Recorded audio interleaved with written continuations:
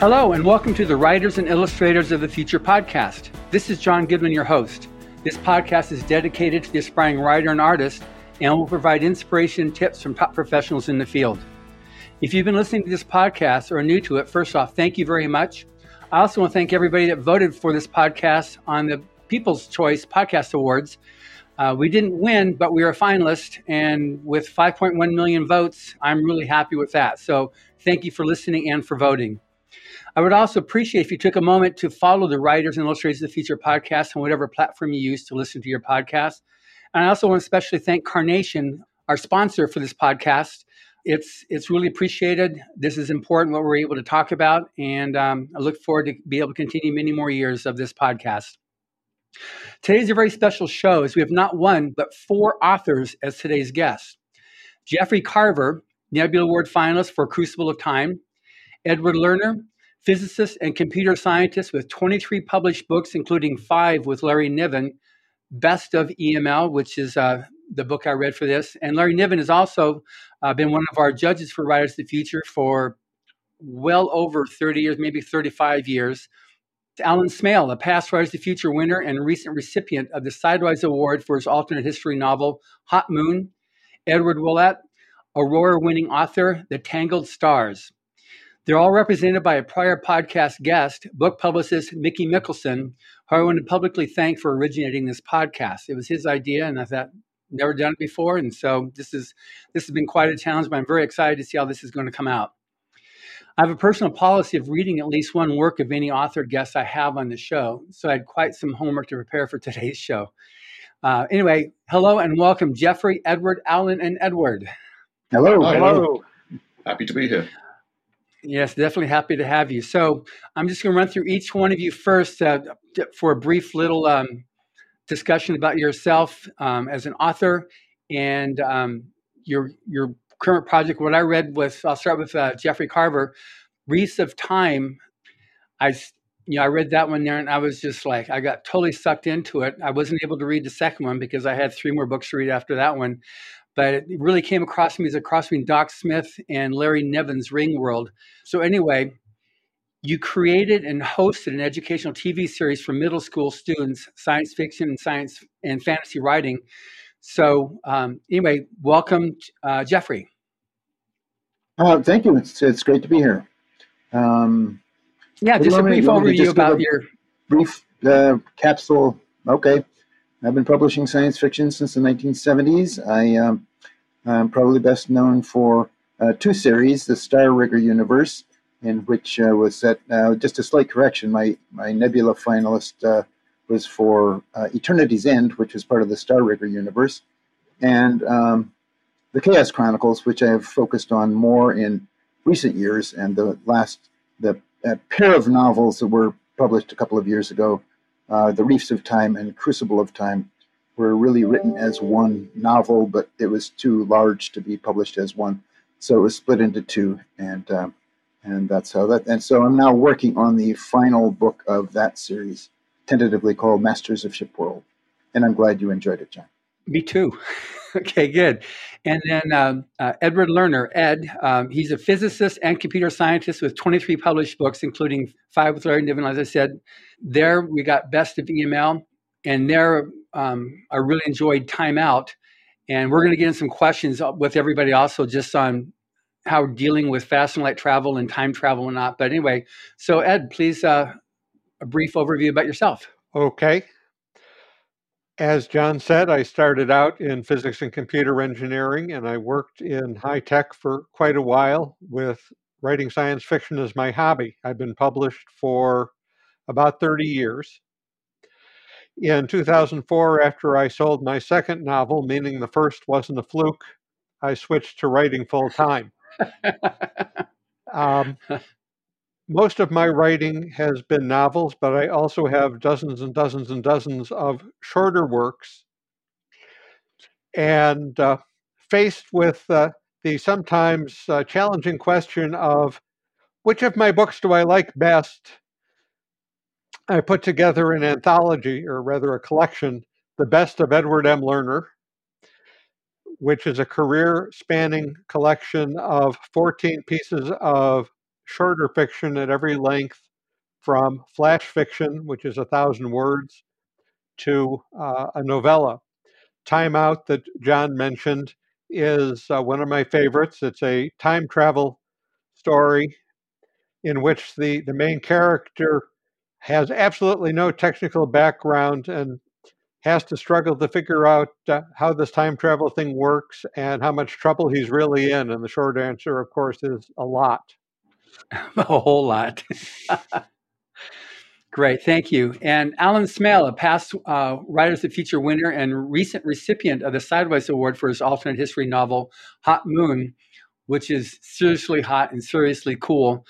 Intense action, a really great female protagonist on this thing, seriously intense. So, hello, Alan. Hello. Thanks for having me on. Yes, my name's Alan Smale. I've been published since the 1990s. Mostly in those days, my output was short stories. I've had about 50 stories published, including 4 in Asimov's science fiction magazine. So my stories appeared in magazines and original anthologies, including, as you said, the Writers of the Future anthology, volume 13. Yes, I've won the Sidewise Award twice. This one. Yep. That's it, yes. I've won the Sidewise Award twice, actually. The first time was in 2011 for a novella called A Clash of Eagles, which became the first part of my Clash of Eagles novel. The Clash of Eagles series is a trilogy, Clash of Eagles itself, Eagle in Exile, and Eagle in Empire, and they came out from Random House between 2015 and 2017. And the idea behind those books is that the Roman Empire has survived in its classical form until the 13th century and is now moving into North America. For the last 10 or 15 years, basically everything I've written has been either alternate history or historical fantasy. I have written fantasy and horror in the past, but now I'm really locked into the alternate history side of things, as you can guess from the Sidewise Awards. I did have a short novel out called The Wandering Warriors, which was time travel. That was out from Wordfire Press, and that's a collaboration with Rick Wilbur. And as you said, my most recent book is Hot Moon, which is out from Kasich, Arc Manor, and that's a much more contemporary alternate history. And that's my alternate Apollo novel, set in 1979, in a universe where the US Apollo program continues, and the Russians are also still attempting to go to the moon.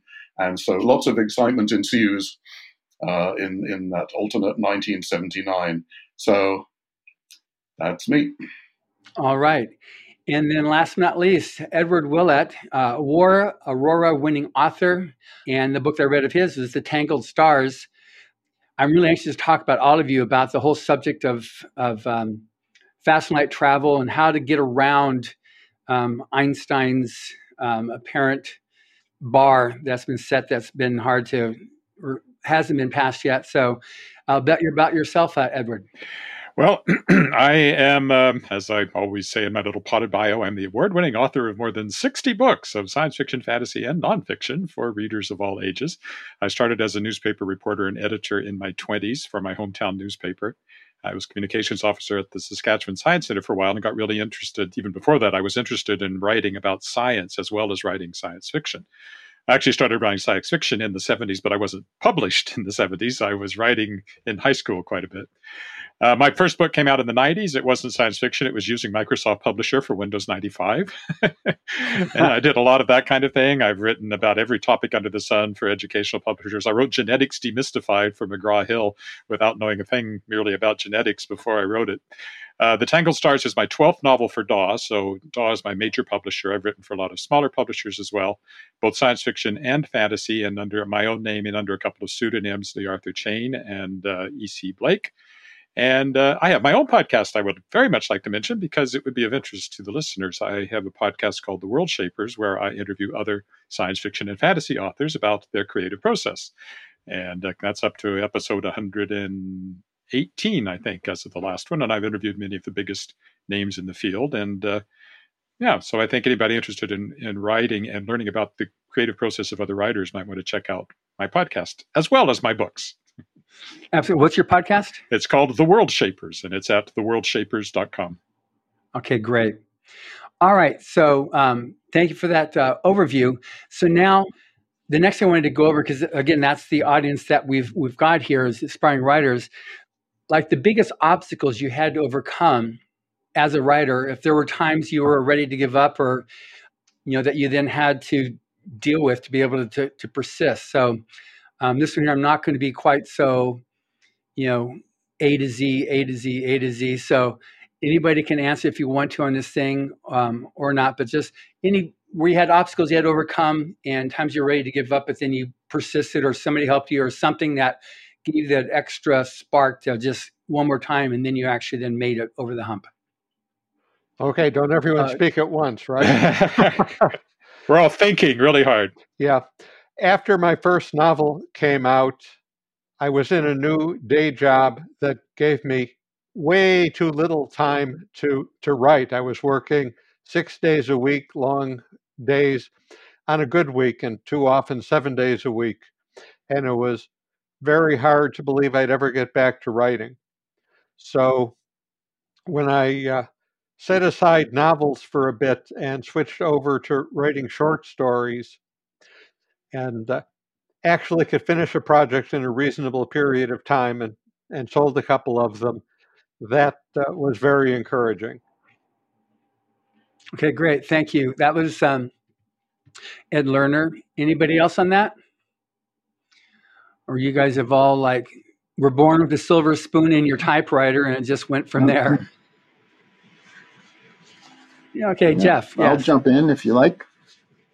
Well, I started writing seriously in college and in the couple of years following college, and collected rejection slips for years. And at that point, what kept me going was my belief that somehow I could write better than the people who were publishing this stuff that I didn't think was all that good. And this was total hubris and ignorance, because I wasn't really that good a writer yet. And the biggest obstacle was learning to tell stories that people would want to read and would want to pay for. And it's not an easy job to learn the craft of writing. And it involves all sorts of things about learning to create characters, learning to create plot, learning to structure a world. And these things I didn't really have any outside help at the time. So I was fumbling along, driven by my own belief.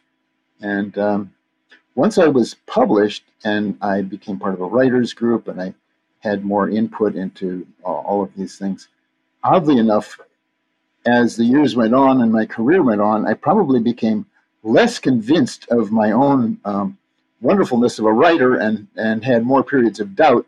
And I can tell you there are countless times when I was ready to just throw in the towel and say, this is it. I've done my best work. It's not coming again. And literally through my entire career, this has happened over and over. But I always keep plugging. And now I have the support of my family and my group who say, no, you haven't lost it yet. Just settle down. It will come again. Keep working. And then it does. And I've had some terrific editors over the years, too, who have helped. I got to say that Reefs of Time was just amazing. And I started with the second book and I got lost. So then you said, no, you need to start with Reefs of Time, which made all the difference. Yeah. You jumped into the middle of the story. So, it was. So that would be hard. But it was amazing. It was a great story. And just, like I said, if it wasn't for the fact that I had 4 more books to read or 3 more books to read, I would have gone right on, which I probably will when I get Windows to be able to read the next one, because it was just so entertaining. Well, I hope you do. And I'll just note that it took me 11 years to write that pair of books. And there were definitely periods during that time when I thought this is never going to be finished. And yet, in the end, it was. And I moved on. You done did good. All right. And anybody else have any? Alan, yes. Okay, yeah, I would certainly agree with Ed Lerner that one of the major problems has been finding time. I wrote when I was a kid. I can't remember a time in my life when I wasn't writing as well as reading, although my early writing was atrocious. And so I did write when I was very young and into my teenage years. And then I had to kind of stop because I was studying at college. I went to Oxford and I was studying for my degrees and going on from there and trying to make a career for myself. And so that left very little time for writing. And I really didn't do any writing during my 20s. I decided in my 30s that I was really going to get back into it. And that was when I started selling short fiction. But there have been many times during that period when I've had difficulty finding time to write. And the other issue is that there are ups and downs in the writing business, right? I think just about everybody will tell you this. And I did have a fair amount of success with the Clash of Eagles trilogy that came out from Del Rey. But after that, Del Rey didn't actually want the next book I was trying to sell, and the pandemic came along, and I had these novels that I was trying to push. My agent was trying to sell, and we were basically having no success. And I admit to thinking during that time, maybe I just had my time. I had my big contract and I'm not going to get anything again. And that does happen to people. A lot of people who are publishing their first novels around the same time as me haven't published anything since, haven't been able to publish anything since. So I thought, well, maybe that's it. I still had confidence that I could write short fiction and probably place short fiction. But I thought maybe the publishing business has changed. Maybe it's moved along. Maybe people don't want the kinds of things that I write anymore. And so my confidence did take a boost. As I say, I don't think there was a point where I was ever going to give up, but certainly there were times when it was hard to find the day-to-day resilience to keep sitting down at the keyboard and typing more and going ahead and trying to do the thing and carry on doing that. And as you know, I've sold another book since then, and that seems to be doing well. So my confidence is back up. I'm up the wave again right now, but who knows? I may be down the wave again in another couple of years. Well, let's just hope it's not a sine curve here. Let's just hope it's just a straight. Yeah, the sine curve would kind of suck a bit. Yes. I would say that the biggest challenge for my writing has been my writing. It's because I'm split in these two areas, right? I've been a full-time freelance writer since 1993, and I do anything for a buck as a freelance writer. So I've written everything you can imagine. I used to have a science column. I wrote entertainment news. I interviewed people like Weird Al Yankovic for the newspaper at one point. Very good interview, by the way. Yeah. I hosted a TV program, and I recently, like 4 years ago, I started my own publishing company, and that's a huge, huge sink of time that pulls away from my writing. When I first decided to go freelance, I said I was looking forward to being my own boss and writing all I wanted, and somebody told me, you may find that you had more time to write what you want to write before you had to make a living at it. And I think that's true. So my focus, there's always this stuff I have to do in order to make a few dollars. And the fiction, unfortunately, pays some, but it doesn't pay enough to make a living. Fortunately, I married an engineer, which is something I recommend to anybody who's a freelance writer. But, you may not be able to manage that. Or some other professional, always a good choice. But yeah, so my challenge has often been, I want to write things I want to write, but I have to write stuff I don't want to write as much because that's my job. Right. And that's actually been the challenge. I've never been tempted to give up writing. I don't know how one does that. So my wife says she gets to retire and I get to slump over the keyboard. That's kind of our plan. That's what it is, yeah. So I have a question now. When I was reading all the different books, there was, Alan, you had obviously your alternate history, and that one there was just amazing how you start with a known datum and you finish with a known datum, and everything between is Alan's datums or Alan's data, which was fascinating how that happened. Then afterwards, okay, let's look at these timelines, and it was just like, wow, it was really cool how this is what's happening and this is how it went down. And it was probably what you had to write was way more exciting than what actually went down for real. Maybe not, but I certainly hope not.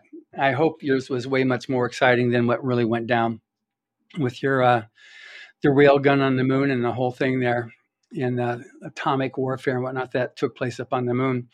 But on the subject of fast and light travel. So is it a thing of like where everyone's convinced that Michelangelo painted dark and that's what it was. And then someone actually checked and found out that it was just the accumulation of centuries of candle smoke that clouded the artwork.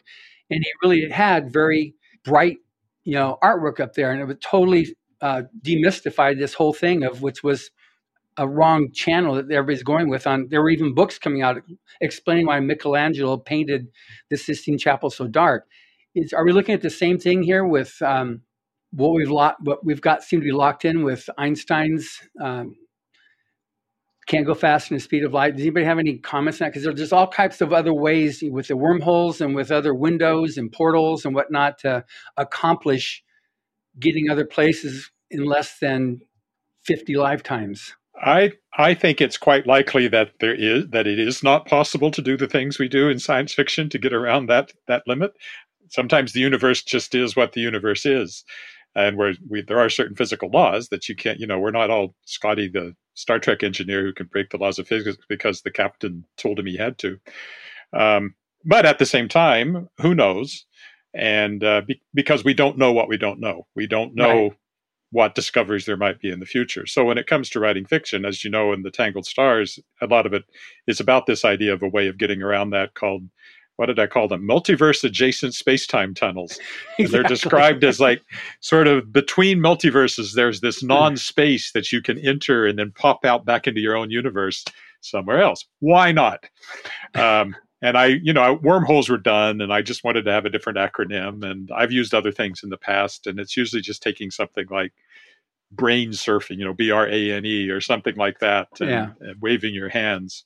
I don't know. Clarke's law comes into place. Any sufficiently advanced technology is indistinguishable from magic, and maybe somebody out there has found something that we haven't. But in the meantime, with some exceptions, I think most of us using faster than light travel are just waving our hands, and we're really writing fantasy, but we're putting a scientific sheen on it. Well, there's certainly some truth to that. In addition to writing mostly science fiction and techno thrillers, I occasionally write popular science. And in my popular science book, Troping the Light Fantastic, The Science Behind the Fiction, there's a long chapter on workarounds if you can't travel faster than light, things like generation ships and suspended animation, and another chapter on how you can seemingly go faster than light without going faster than light. There are some exceptions here. General relativity has loopholes of sorts. So, wormholes are the best known. But there are also variations like, what happens if a multiverse is possible? Ed was not taking seriously the possibility of crossing over into another universe or between universes where the physical laws might be different. But it's respectable science to speculate that our universe is only one of many universes, and that the parameters that are totally mysterious if there's only one universe are easily explained if it's one of many, many, many universes, and that you can pick and choose and find one with much faster light speed. You only need to figure out the small problem of how you cross over and then cross back. And it turns out, and I discuss in Troping the Light Fantastic, that there are lots of these possibilities that are considered serious science. Okay, well, Jeff Carver, he solved that. So, Jeff, talking about that, what you did to solve that one with your, that was, again, with the series, or at least the first book that I read there. Well, if you're referring to, I'm not sure which part of it you refer to.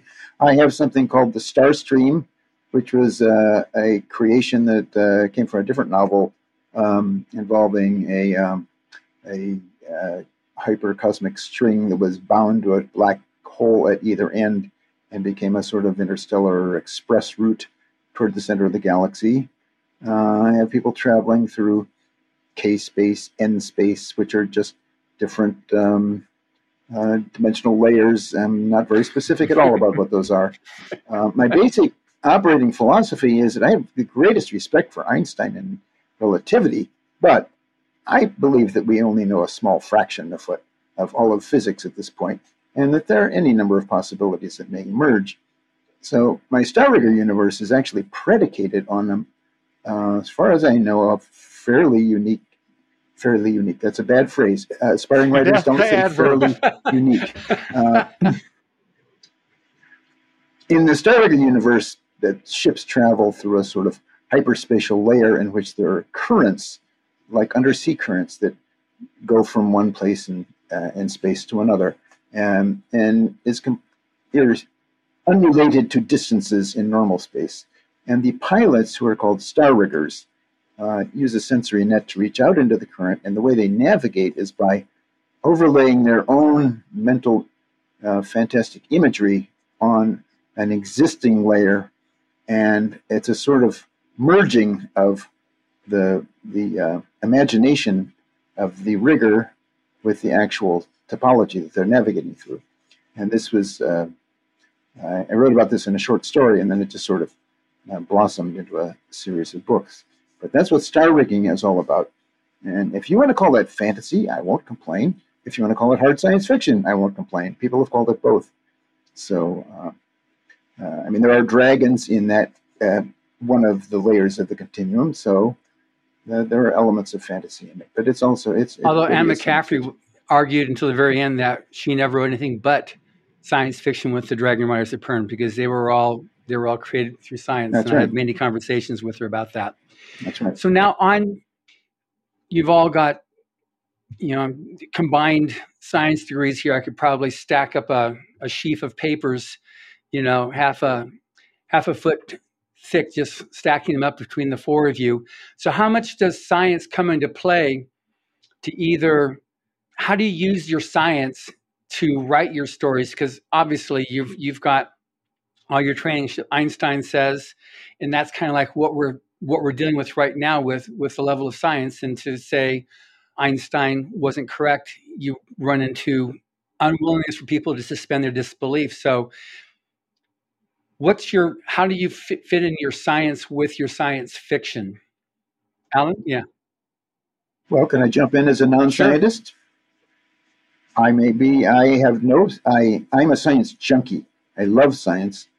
I don't have a science degree. I've never done science. So I use science with the utmost care combined with wild imagination.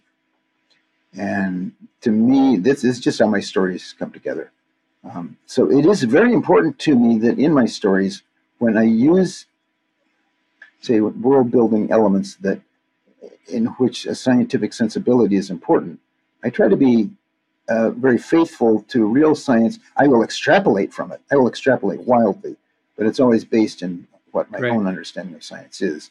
So you would not use my books as a primer for science as we know it now. But if you know science, I don't think you'll be too upset by what I've done. So I think it's important to respect the reader's, literacy about science, or maybe bolster it a little bit. And maybe after other people have spoken, I want to put in a plug for something about astronomy and science that might be good. Okay, so we'll circle back around with you, Jeff. So, Alan, you had something to say. Yeah, I was going to say that generally you get to cheat once, right? You get to, when you're writing science fiction, you can have one thing that breaks the laws of physics, but everything else you have to play fair with. So in this case, some of the writers here maybe have stipulated that you can have faster than light travel, or they've had multiverse ways of going faster than the speed of light. But in other ways, they've presumably played fair to the laws of physics throughout. And that's one thing that I think a lot of people do. Maybe you have telepathy as the one non-physical thing, but everything else is physically correct. Specifically in my own work, and specifically with Hot Moon, which is actually hard science fiction. It's alternate history, but it's very hard science fiction as well.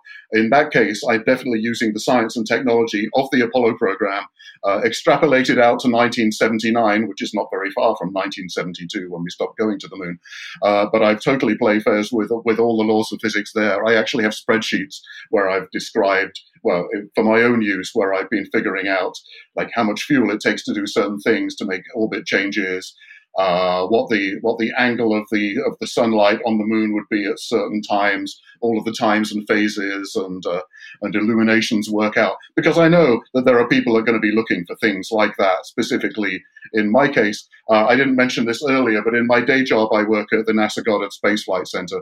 My background is in physics. I'm nowhere near the human spaceflight program. I'm a research scientist in a completely different area. But I know that there are going to be people who know me and who are going to be wanting to read the books and know that everything in there is going to be scientifically and technologically accurate, and so I owe them that. And the people that don't know me don't know me, I owe them that as well. I want them to have the experience of reading this book about the Apollo program and having the feeling that it's as technologically sound as I can make it, and that everything in there is going to be faithful to the laws of physics and to the technologies that we had at the time. So that was what I was aiming to do with that particular book. Yeah, Hal Clement talked about, he was one of our judges earlier on, how he would write hard science, but he had something wrong on the spin, gravitational spin on one of the planets, and he was caught out on it. And he said, "Yeah, I didn't do my research properly on that one there." So he said, "You've got to have your science right on stuff. Where you're going to have some people to come in." Larry Niven on Ringworld, definitely, he said people commenting on different aspects of it that weren't correct on the science of it, that he had to come back and correct later on in that. Yes, that's one of the reasons why he wrote the second Ringworld novel, was so that he could correct some of the things about the first Ringworld novel, where the Ringworld itself is actually unstable under certain circumstances. So he had to figure out how he could stabilize it and put that into the Ringworld engineers. Exactly. So either of the Eds have anything to say? Yeah, I'll jump in. Okay, Mr. Lerner, yes. Okay. The first rule of writing fiction is you have to make life difficult for your protagonists. And there are lots of ways to do that. And the way I do it typically is people have to live within the way the physical universe works. My most recent novel, called Deja Doomed, takes place mostly on the moon. And like Alan, I dipped very heavily into the archives of the Apollo program for that, what it would be like if you actually wanted to try to live on the moon and travel on the moon. Now, my fictional component in that book was, once on the moon, someone stumbles across an ancient alien artifact, and no one could possibly be native to the moon, so there's high tech to be found, and everyone wants to get their hands on it. So physics and biology, how you could actually survive in that environment, provided all the constraints to make life very, very difficult for my characters. And I would just say that when I'm using science, when I'm researching science, that can actually, interestingly enough, drive plot points, if things you haven't thought about. So I did a story which wasn't what it was. It was faster than light ships that leapfrogged past a Generation starship. So this Generation starship shows up, and it's been traveling at relativistic speeds. This is a book called Right to Know. And it gets there, and humans are already there because they got faster than light travel while they were creeping along, and they're waiting for them when they get there. And it's what happens at that point. But among the things I was researching was like how fast this ship had to spin in order to create gravity, and it was slower than I thought it was. So if I had just done it without doing the research, it would have changed the scene. But I found out it was actually about a walking speed for the size of the ship that this was. It wasn't tremendously fast, which was interesting to me. I didn't know that. And another thing I ran across, I have a book back here about building starships, that they're very, very, in a very, very complicated machine, like I don't remember how big my ship was, but it had multiple thousands of people on it. Something is breaking like every minute somewhere on that ship, which then gave me the idea of having these maintenance robots running around, and they became integral to the plot. So as you try to make your science real, it also, as Ed says, science makes things difficult for your characters and makes the story better as well.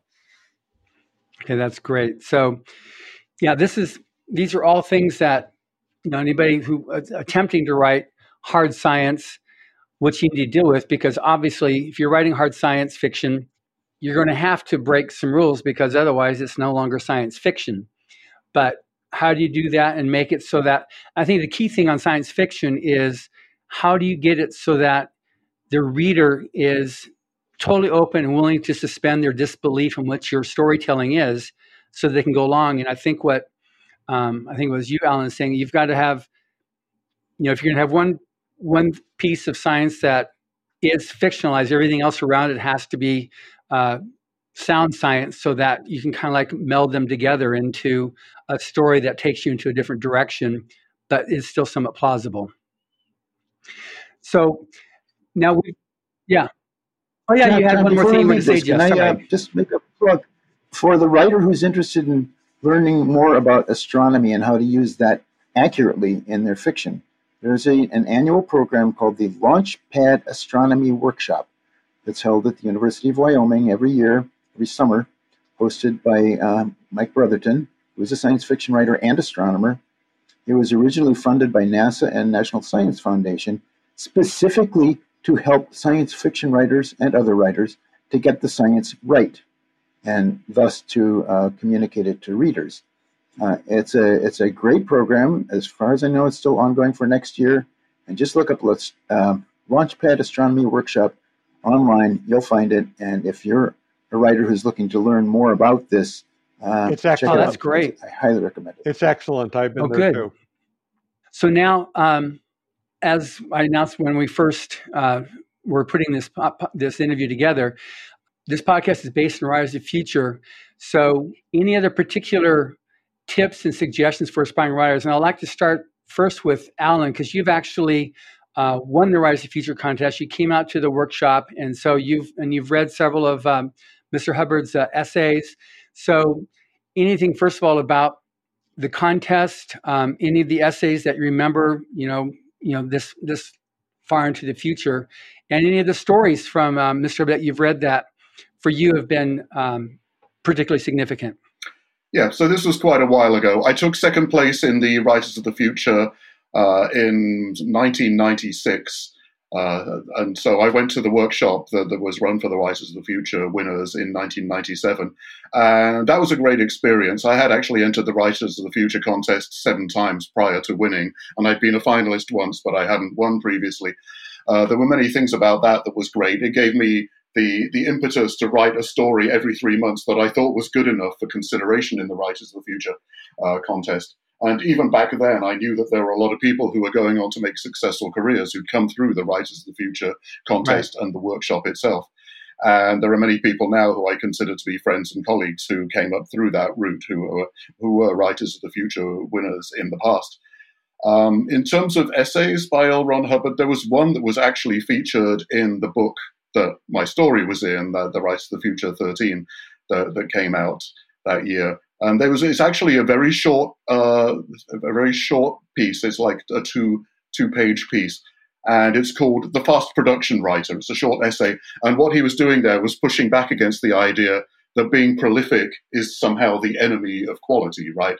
He was saying that it's not necessarily the people who are writing in their garrets and writing one short story a year who are the big people in the field. It's the people who are actually pushing really hard and pushing fast to get as many words down as possible. And being L. Ron Hubbard, he obviously had some skin in that game as an extremely prolific writer.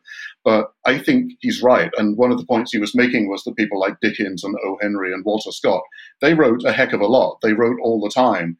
And he says that he wrote some of his best stuff in the white heat of typing. And I think that's good advice. And one of the things that I got out of that was to speed myself up in a way, to not quite think, not spend so much time thinking, but write. Because like in L. Ron Hubbard, in this very tiny sense, a lot of my good ideas come when I'm writing quickly. That kind of untaps my subconscious, or taps into my subconscious, and gives me ideas that I didn't know I had in the past. I obviously have that slow, deliberative time where I'm thinking through plots, but also that white heat of writing fast is quite important to me. And so I think that's good advice for young or journeyman writers, people who are coming up through, is to not necessarily be kind of held back by thinking that you have to get everything right in your head before you put things down on paper, but just to write, just to do it and do it as much as you can. Because you can always throw away stuff that doesn't work, but the idea is to get as much out as you can and work with what you have then. Thank you. And then what about the workshop or the value from your perspective to an aspiring writer for entering the workshop or participating in Writers of the Future? And all this stuff is on writersofthefuture.com, which this podcast will be on too shortly, because we have the free online workshop, we've got the podcast, we've got a blog, we've got also Enter the Writer Contest and Illustrator Contest, and we have the last 38 years worth of winners and events that people can see too. But what do you think is one of the more supportive parts or one of the most important parts of why somebody should enter the contest? Well, I got to meet a lot of great people. There were a lot of writers. There were a lot of really top name writers like Tim Powers and Kevin Anderson and Nancy Kress. And a lot of these people I've met again more recently. But that was my first exposure to writers of that caliber who were willing to just sit down afterwards. We would chat for long periods of time about their writing experience, and they were very encouraging and very helpful and very nurturing. It was great to meet people who were like at the top of their game when I was down somewhere near, bottom approaching the mid part of my game, I guess. So that was a great experience of the workshop. It was great to be taken seriously as a writer, because I always got the feeling that the people at the Writers of the Future were serious about this, and it wasn't just a publicity gimmick or something like that. They were really invested in trying to bring out new writers and to help us all along. And I did meet some people there, like the professional writers and also my peers in the workshops, who I stayed in touch with for a while afterwards. And writing is a very lonely thing. I think a lot of writers would agree with this. You spend a lot of time on your own in a room with a typewriter in the old days, or with a laptop now, or with pen and paper. And so it is good to have a sense of community and to get with other writers. And you can get some of that from conventions, but going to writers' workshops or being involved in something really high-powered like the Writers of the Future contest, I think is very worthwhile, and I found it very worthwhile myself. Great, thank you. All right, that's good. So in terms of tips, we'll just finish with you, then we'll open up to the others as well. Any other tips that you can originate about writing or breaking in or anything like that you think would be helpful for the aspiring writer? Well, I've spoken a lot, so I'll just say a couple of things very quickly. To write a lot, you need to read a lot, especially at the beginning. You need to read people you admire. You need to kind of take apart what they're doing, figure out what makes it work. Maybe read once for fun and then once in an analytical way to see what the tricks of the trade are. Because writing is an art and a craft. And by honing the craft, it helps to stimulate you on the art side to be more imaginative. And another thing is persistence. There are going to be downtimes. There are times when you think you're not going to be able to sell anything.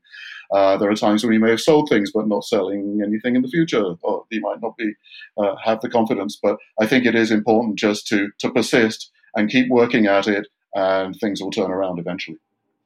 Great. Anybody else with your comments on tips that you give for the aspiring writer?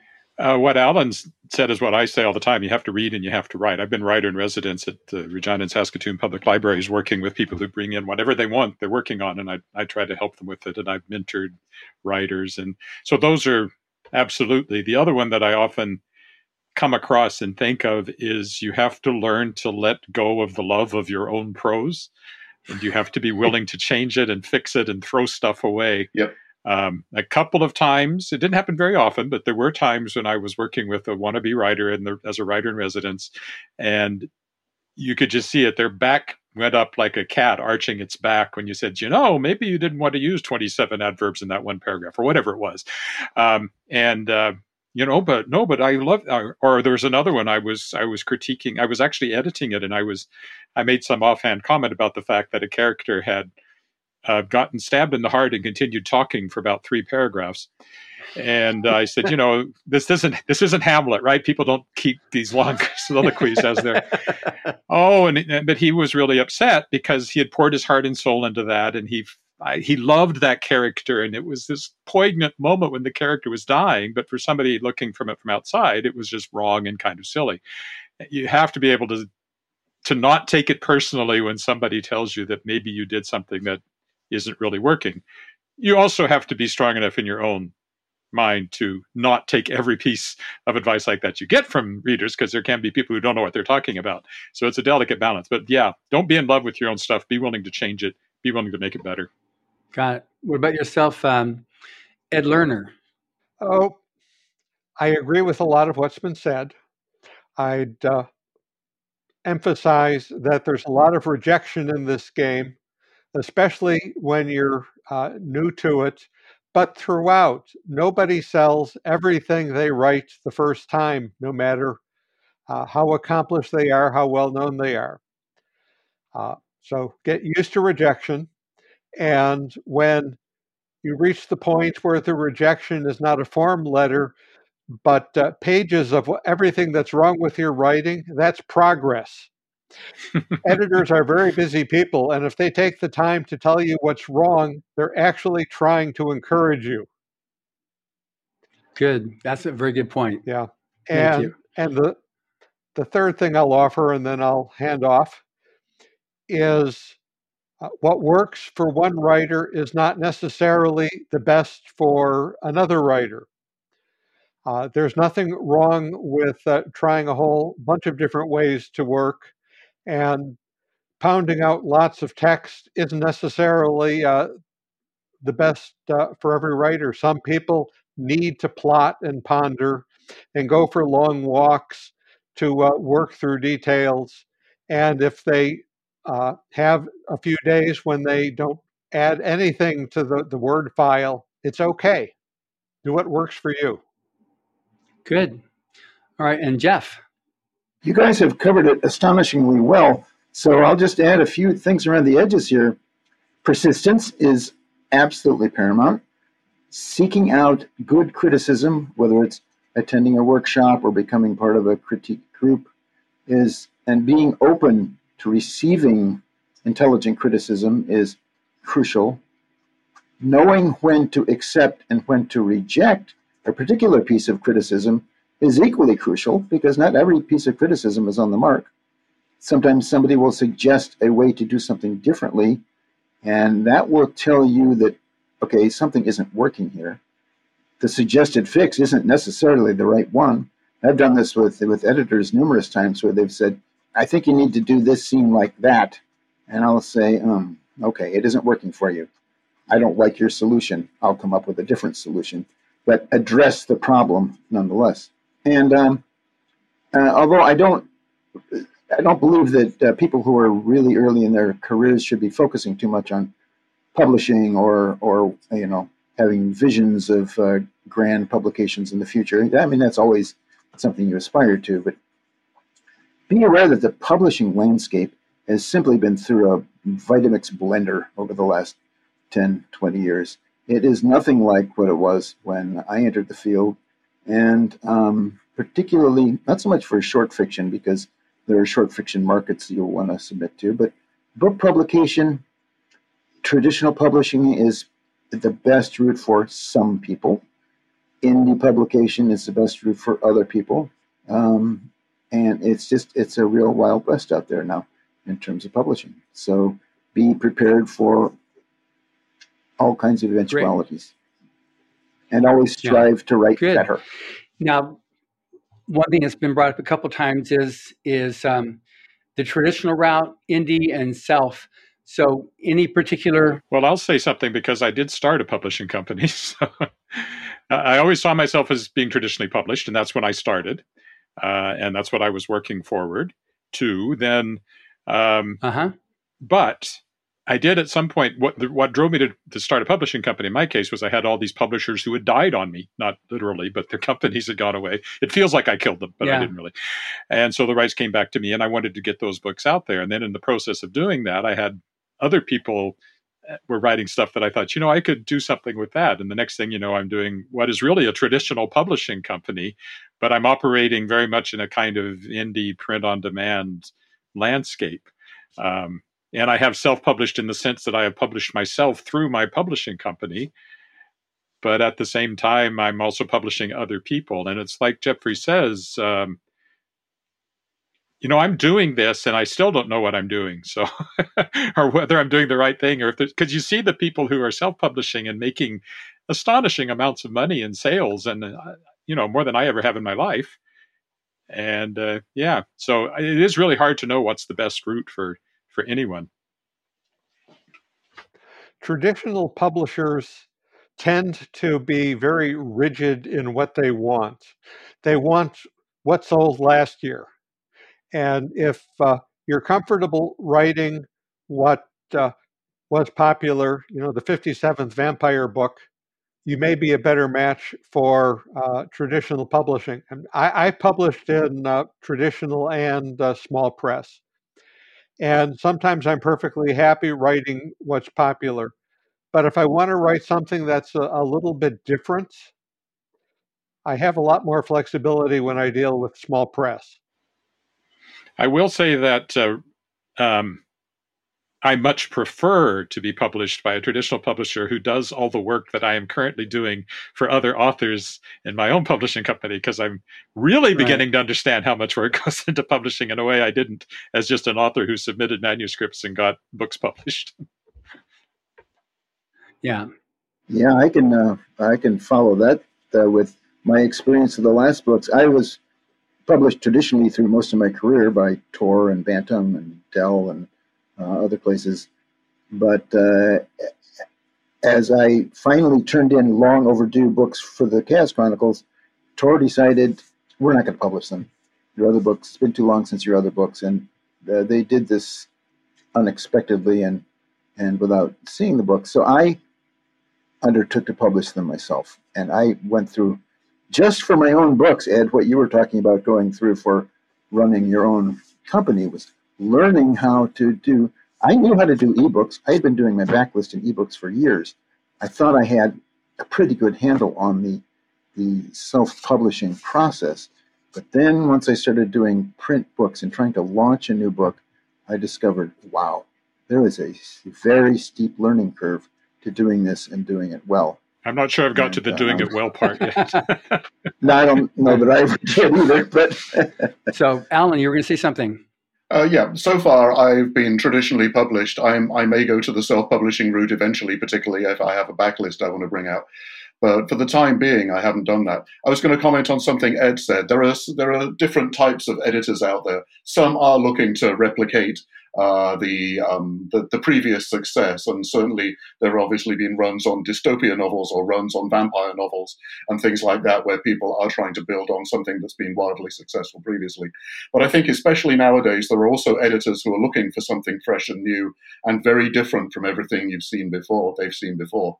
So I would tell people who are writers, I would tell writers not to censor themselves, to aim high if they're willing or want to go the traditional publishing route and would like to be published traditionally. They should aim high and not self-censor and see whether that's going to work for them. I will say the timescales are very different. When you're in traditional publishing, it can often take 2 or 3 years from the point where you submit a book to the point where it comes out. That's what is taken in my case anyway, and I know it has for various other people. And that is quite a long turnaround time. And with the indie presses, often the turnaround time can be much quicker than that. You can go from submission to publication in a very short space of time. But another thing I would also say is that if you do go the self-publishing or the indie route, do make sure that you're being well edited. It is worth having outside editors look at your work, even if they're coming out just from you, from your own publishing press, because I've read good self-published books and I've read bad self-published books. And a lot of the good ones are the ones that have had a lot of eyes on it, have had some outside editors looking at it on the developmental side and on the copy editing side to make sure the product's as good as it can be. So you can't really skimp on that step, even if you are going the self-published route. Great, thank you. Now we're down to about our last 5 minutes here, so I want to do a roundabout. In this one, I'll go back to being alphabetical. Just how people find you, and what would you recommend? I realize I'm not going to ask you to say who your favorite child is, but as an introduction to you, that if someone likes this, then I read this one, and if you want that, read this one. So let's start with you then, Jeff Carver. Okay, you can find me at my website, starrigger.net, or just Google my name, and it'll take you to starrigger.net. Has all my books. For a new reader, if you like hard science fiction, outer space, borderline space opera kinds of things, I would read my Chaos books, starting with Neptune Crossing, which, if you're an ebook reader, you can download for free, and that'll get you started on the series and continue if you like it. If you're a little bit more of a fantasy bent, I would steer you toward my Starrigger books. Probably the easiest entry point would be Dragons in the Stars, which kind of takes you into the whole world in sort of fanciful way. If you like audiobooks, some of my books, all of my books are in audio, almost all of them. Some of them I would recommend over others, and the Chaos Chronicles books are narrated by Stefan Rudnicki, who's one of the best narrators in the field. And so I would go for the Chaos Chronicles books in audiobook, or Eternity's End, which is a Starrigger book. Great. Yeah. Stefan is an amazing voice talent. He's done several of our, because he's here in Hollywood. So he's worked with on various projects. He did the introduction for us for Battlefield Earth, and just an amazing voice, just truly amazing voice. Yes. All right. So Ed Lerner. For people who like short fiction, there's no question the place to start is Best of Edward M. Lerner. And that has going for it both that these are stories that are award winners or award nominees, or that kicked off some of my books. I'm best known probably for my collaborations with Larry Niven, 5 books in the Fleet of Worlds series. For those of you who are familiar with Larry's Known Space, or his most famous book, Ringworld, the Fleet of Worlds series ties in with that, but it can all be read standalone. I also write near future science fiction, probably best known for my Interstellarnet series. And my most recently completed near future science fiction novel that I mentioned earlier was Deja Doomed, set on the moon. If you're looking for any of these books or anything else I've written, look for edwardmlerner.com, my website, and I'm Edward M. Lerner on LinkedIn and Facebook and Goodreads and any place else you might want to look. Just remember, Lerner is Lerner. Great. Thank you. And Alan Smale. My favorite child is always my youngest, so in that case, that would be Hot Moon, my alternate Apollo story set entirely on and around the moon. But if the Apollo program really isn't your thing and you're not really interested in an alternate 1979, and maybe you want to be in an alternate ancient North America, or you're interested in Romans, then the Clash of Eagles series would be for you. This is adventure on an epic scale in ancient North America. And I'm obviously very proud of my elder children as well. If you want something a little more humorous, short rather than long, then The Wandering Warriors by Alan Smale and Rick Wilbur might be for you.